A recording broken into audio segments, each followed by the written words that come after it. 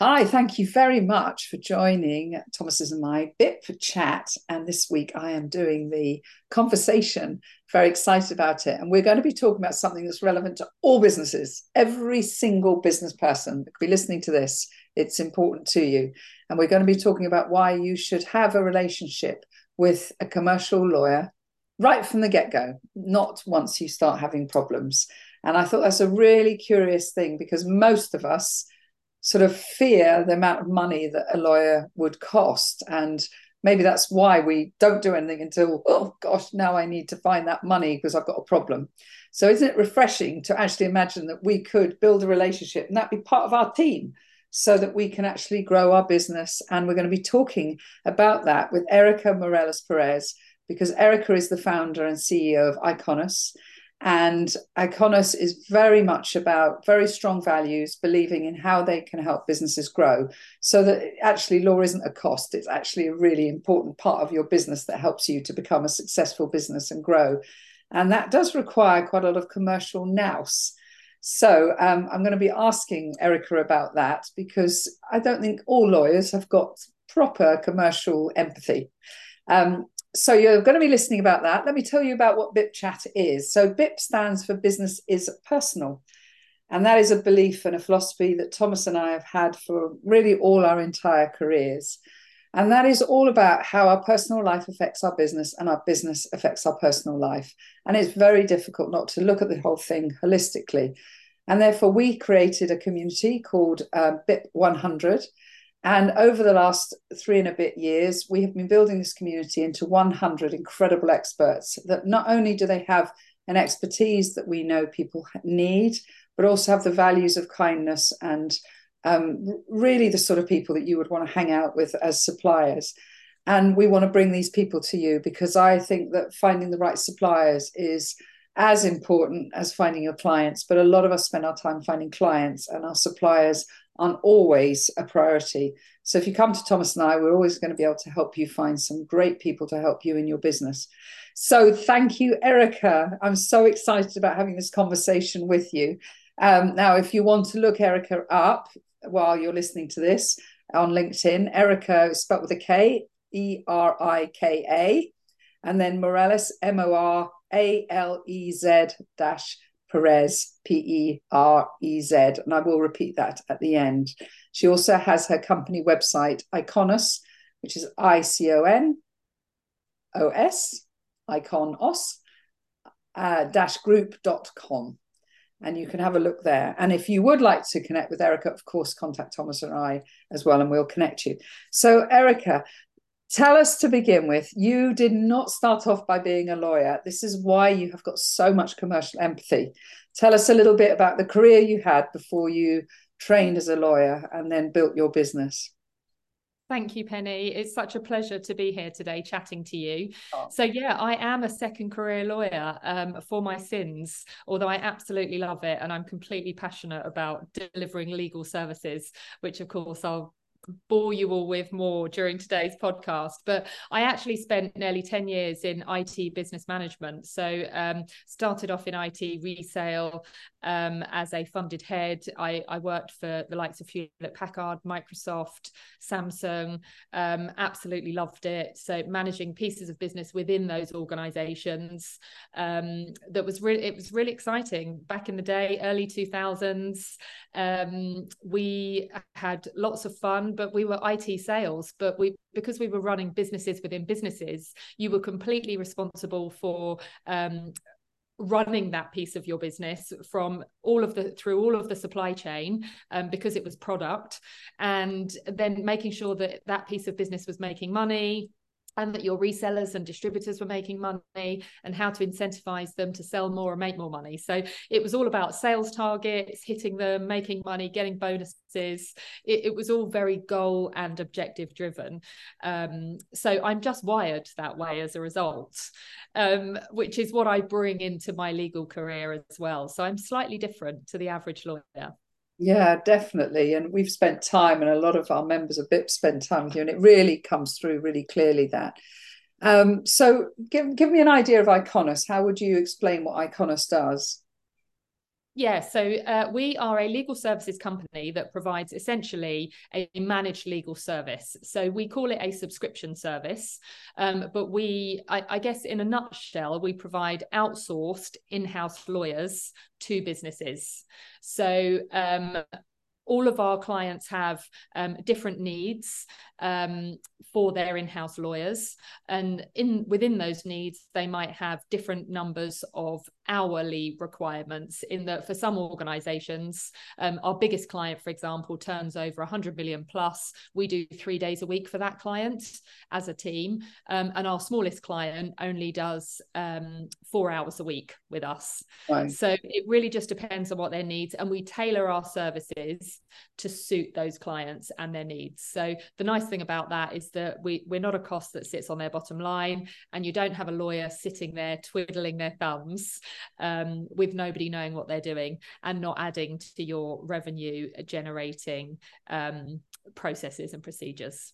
That's brilliant. So it really is fractional, so people can really work with you in a way that their business needs, and as they scale with you, which is fantastic. Absolutely. Now, there were 3 core things that I know that anybody that's listening to this is going to find really interesting, and I do want to dig into them, because some of it is really this myth, which I think has got some foundation to it, but that all lawyers are pretty unhelpful and very expensive. And I want to talk about that.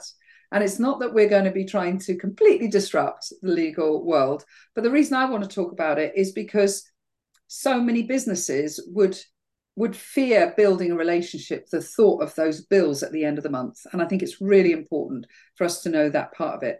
The second one is that you believe that lawyers should help you make money. And absolutely. I want to talk about that, because, I mean, there's nothing better than a supplier that actually helps you become a more successful business. That's what we all want. And also to help you reach sort of vision and business goals. So I want to talk about those 3 things and how Iconis does that and how you do that as a leader of this company that you've founded. Let's just talk about lawyers and the myth and sometimes the reality of what, when you're out, because I know you're a phenomenal networker, you're incredible, the energy you have for people. You obviously hear feedback about relationships with lawyers. What is it that sometimes prevents people from thinking, I want to work with a lawyer? Yeah, I think fees, Penny, are a big part of it. And I would like to think of myself as a completely different to the average lawyer. I'm a social person. I'm a social butterfly at heart. I'm a salesperson at heart. I love to build rapport with people, and that includes my clients. I feel that they can get the best service by having a rapport and by understanding what their needs are and how I can help them. I think the problem with lawyers, and it's not necessarily their fault, the Law Society trains lawyers on technical legal stuff. A law degree is all about the technicalities of what the law says, the rule of law, all of those technicalities, which are important when you're giving legal advice, for sure. But at the end of the day, most of the time, people need, particularly in what I do, commercial legal advice, and therefore it's not always as technical as it might seem on the face of it. And to give you an example of that, what do I mean? I mean, when 2 people want to do a deal, there is always a way to do it within the realms of the law, but it's just about finding that way. I sat in front of a client last Thursday, and we were looking at how we would get out of a contract because the relationship has broken down with their customer.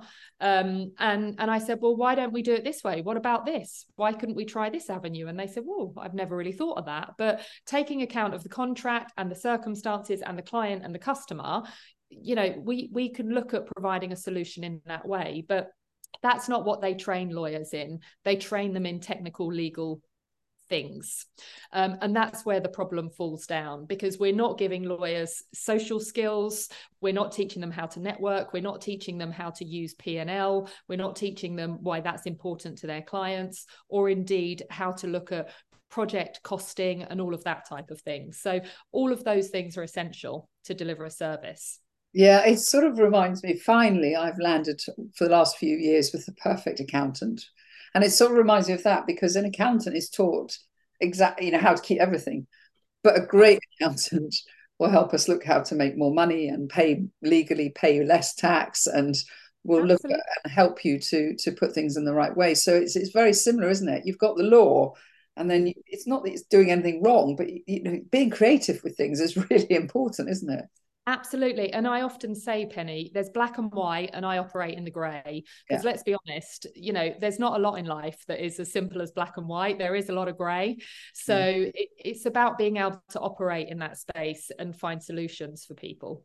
Yeah, and I love the example of last Thursday with your client, because I mean, what are the sort of scenarios, the sort of projects that you might get? You just said there, helping someone get out of a legal contract. What would be another one that somebody could identify with? Yeah, so another one might be so this morning I was having a chat with one of my clients, my biggest client, in fact. A certain piece of their business provides very specialist data into certain organizations, and they have a supplier who is a startup, and they wanted to potentially do a deal with this supplier whereby the supplier provides a platform and my client provides the data. And they said, oh, not sure about doing this, Erika, what are your thoughts? And I said, well, we could do that. Why don't we do it on the basis of a sort of semi-license? The opportunity is that this startup might offer not only an opportunity to resell my client's product and service, but they might then be a potential acquisition target for my client. So another opportunity for growth. So then we sit there and say, okay, well, how can we do this safely? What restrictions do we need to put on them? What is our commercial risk here? And then I build the documentation around that to suit their needs. Gosh, that's lovely. And what is shining through is that those years that you spent in the commercial space, where you Yeah. are looking for how to build the right deals, and looking at when you said the distribution path and how can everybody make money along the way, and it really shines through when those sort of they must really fascinate you when you get those types of projects to look at. They do. They're still, honestly, Penny, the most exciting part of my job. I love working on the acquisitions Yeah. because I love closing the deal. Like I say, I still have that itch of the salesperson that needs to be Yeah. scratched. But yeah, that providing a solution to clients that helps them achieve their growth objectives, for me, is the most exciting thing in the world. It really is. Yeah, I can imagine. And so that we covered there that a little bit, that I know that in the past when I viewed lawyers, I've always regretted it. I've always hated paying that bill because I've always wondered what value there was. And so definitely we're hoping everybody can understand you can have a different relationship here with lawyers. So how can you help somebody make more money then? One of the things I wanted to ask, if you start off, because I've got a question about contracts, when I wanted to talk about that, because I know where I've had to really make sure that my contracts with big clients are a bit tighter, and often people get so excited to get the sale, don't they, that they don't actually think about the contract. So when you said, it's important that a lawyer helps you to make more money, give me an idea around that. Well, first and foremost, to your point on fees, there is what we call in Iconos the fee creep of instructing lawyers. And I think that's where the scary part comes in. They tell you it's so many hundreds of pounds an hour, but they go, a bit like when a builder comes round and you ask for a quote and they look at you and go, oh, I don't know how long that's going to take me, but this is my daily rate. And I always smile and think it's a very similar scenario.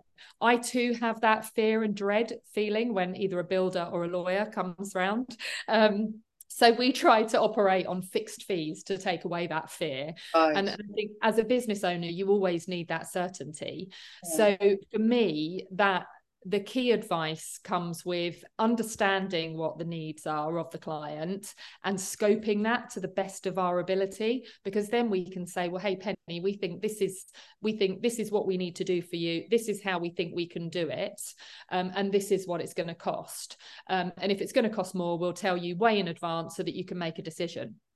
And that's how we deal with things. So in terms of a contract, of dealing with a contractual situation, for example, we look at, again, what is the business trying to offer and what are the commercial risks. It's the classic old, and again, I go back to my sales days, where are the holes in that leaky bucket that we need to plug? I'm always of the view that there's always fear when it comes to closing a contract. And again, having been a salesperson, I totally get it. You've got targets to hit, you're under pressure, you want to close the deal. So you do everything. And then last knockings, you say, oh, by the way, there's a contract that you need to sign. And we all suffer from this affliction. And that's when it all falls down, because the client or the customer goes, well, hang on a second, you never mentioned the contract before. I'm going to have to get it through my legal team, or this is going to have to be escalated through this process. And then it slows the whole process down. My view is that if we can all be having conversations about the contracts up front, then actually that process of selling and closing becomes much more seamless. And any objections that are raised in relation to that contract, and therefore the deal, can be flushed out really early on, so that they're not then a blocker to the sale. But of course, in order to do that, you've got to have a contract that A, you're really comfortable with, and B, you know inside out. Because knowing it inside out is important, and being really confident with it is important, because you know that adds value and credibility to your business. And if I had a pound or a penny, in fact, for every client that came to me and said, oh, I don't want a contract, because if I put a contract in front of one of my customers, you know, they'll think it's too much and they won't want to work with me. And actually, my view is the opposite. The value and the credibility that having good, robust contracts in your business gives you as a business, as a company, is absolutely priceless. Yeah, I completely agree. I think a contract also shows confidence. You know, that you're not a fly-by-night company. That, you know, we're very confident about what we offer, but also it presumably protects the customer as well. Definitely. And again, because I'm the second career lawyer, I've been trained, you know, in the last 15 years. So when I was trained, I was telling a client this morning, you'll never find any Latin in my contracts. They're absolutely easy to understand. You know, a contract should be a document that anybody can pick up and read and know where they stand. And it should be right and fair for everybody that's involved, because that's the best way to do business. Yeah, absolutely. I like that a lot. I think it is brilliant. And, you know, you're talking about some of the businesses you work with are very large and some of them are very small. So you said, you know, you've got somebody that uses you 4 hours a week and somebody that uses you 3 days a week.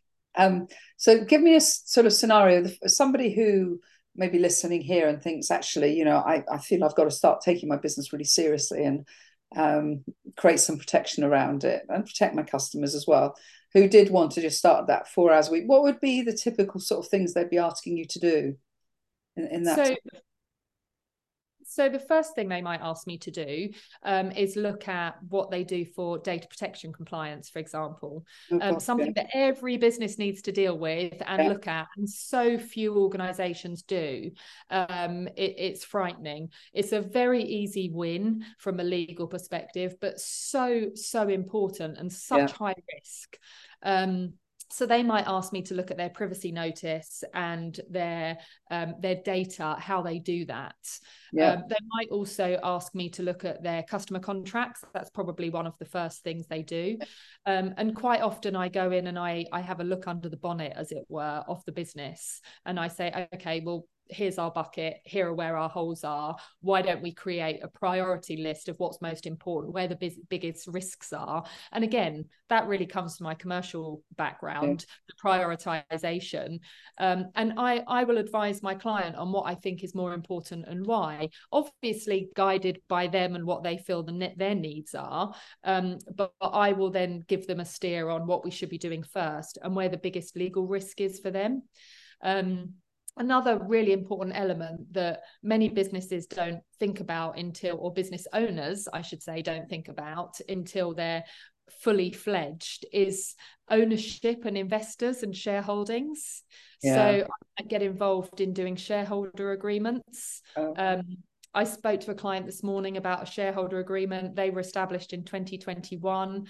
They've grown from then to now. So just in in a couple of years, they've grown from 2 founders to 20 strong in their team, doing amazing things. And they said, we're best friends, Erika. We've never thought about having a shareholders agreement, but you're right. Maybe that's something we now need to think about. And a conversation I had with them around that was not only where they are at today, but what are their goals for the next 5 and 10 years? Because that shareholder agreement, whilst it can be changed, you do want to build in some future proofing for them, because if they want to grow from 20 to 40 people in their team, they might want to bring in other investors who they might offer shares to. So how would we look at doing that? What does that look like to them? What's their ideal scenario? And then what are the pitfalls of that, if any? Or how can we do that so it protects their shareholding and doesn't dilute them? So lots of bits and pieces and things like that. Gosh, having gone through building a business with shareholders. In fact, it was when I needed a lawyer, was when I started a business after Academy. And I realized my naivety as a founder of a business with the investor I had was just hideous. And well, on the day that they were investing and I had all these clients lined up and we were ready to launch, they changed it from an investment to a loan. Oh, no. And, I didn't have that relationship with a lawyer to know, I didn't have that strength behind me or that knowledge. And I just was in fear and relative scarcity and, oh my God. And oh my God, that naivety, what it cost me was horrendous. I can imagine. Yeah. And that's all of us. We've all been there, Penny, haven't we? I think as entrepreneurs, we're all chasing a skill set at one point or another. We're all chasing the business, because as we grow as organizations, we have to then upskill to do something else. And my role is always changing. And I think you don't know what you don't know, do you? And this is where key trusted advisors come in, because being able to pick up the phone to people and actually it comes into its own in this regard. We were talking about it earlier, about community, and being able to pick up the phone to somebody who can just give you a steer in the right direction is really valuable. Yeah, absolutely. So these founders, I'm going to have to, I've got my croaky voice. These the founders, do you love working with startups that are in that early stage, scaling stage, that are just taking on investors? So that is a nice place to be, because you can grow with the organizations. I'm probably better serve organizations that are slightly more established, because that's when we can start working on growth strategy and where the legals fit into that growth strategy. And that's where clients really get bang for their buck, because we can then start putting in place these managed processes that help them to achieve that growth. Yeah. So I do love working with startups, and every business has its own intricacies that always present really exciting differences for me. But yeah, for Iconos as a business, we probably work more with slightly better established businesses. Yeah.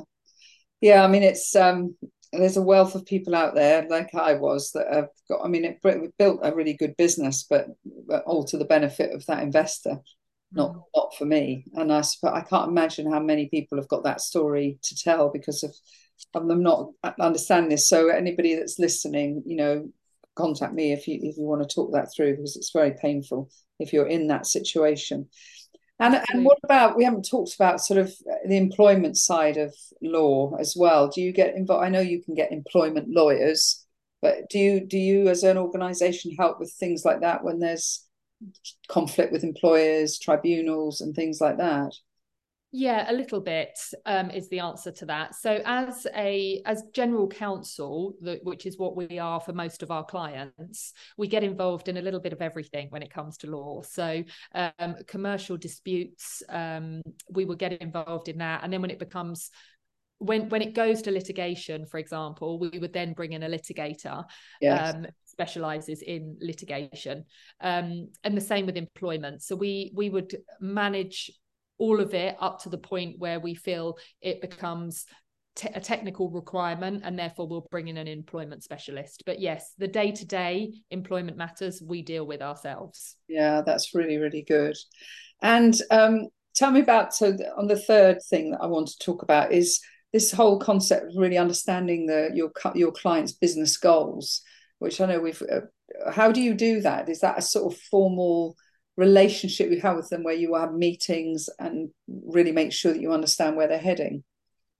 So yes and no, and it very much depends on the client. But ultimately, it's about working with the board of directors. So the board will always have a business plan, and for some of the clients, particularly the bigger clients, I'm often asked to come in as company secretary. So I will sit on the board anyway, and form part of the director team, as it were, or the senior management team. So it's about then understanding the goals of the business. And for me, as a legal advisor, I then identify where our document infrastructure or our legal infrastructure generally holds us back from achieving those goals. And they're the things I start to fix. So with one client, for example, I had this particular client has lots of businesses within its group, and they all operate very independently. And the group has grown acquisitively over many years. So what we were having to work with was lots of different documents that had been tweaked and fiddled with here and there over many years. So we didn't really have a master document. And one day I said to the board, we need to overhaul this because we're not achieving our business goals. We're not hitting sales targets. This is where we're falling down. We can't close a deal because all these documents are different. So I said, I'm going to rewrite them. I'm going to rewrite them all, and we're going to simplify. So I literally simplified them. We ended up with 10 documents in the end, and there was a whole host more of them. So this was for one part of the business. We ended up with 10 documents, really easy to use, interchangeable. So essentially you've got a general terms and conditions, and then you had product and service swap outs, if you like. So if you buy one out of the 10 products, you have your general terms and then one appendix sort of thing. So it sounds complicated, I think, by the way I'm explaining it. Excellent. The fact that you said it doesn't, that's perfect. So we looked at that, and then we said, okay, we'll implement this. And I said, well, implementing it is not okay. We can't just say, well, you've got these new documents, use these. Let's make sure they're hosted on a website. So we worked with the operations team. We use Salesforce within this particular client. So we integrated them into Salesforce, made sure that all worked. So we worked with the IT team to make sure that was working. Then I devised a training program so that we trained everybody in the terms and conditions. We identified, I could tell you off the top of my head exactly where they fall down and the bits that salespeople are uncomfortable with talking about. So I trained all of the sales team on how to overcome objections in these certain areas, when to escalate, when to put a framework agreement in place, and when they had to fall out of the standard process. And then we started using them. And now, and it sounds a little bit cheesy, but it is true that we empower people to have conversations around the contracts earlier on in that sales process, so that they don't have this day before month end, crikey, we haven't told the customer about the contract conversations. Oh, absolutely fantastic. I was getting so excited about that, actually, when you talk about it. Because I love a process and I love templates and I love Salesforce and it all coming together. I can imagine anybody who's in sales or operations or anybody listening to this is going to think, oh, that's just heaven, total heaven. So as we close up, I'm really fascinated by this whole world of sort of fractional or interim. I think this in the world, we're always wanting to make sure that we've got brilliant experts.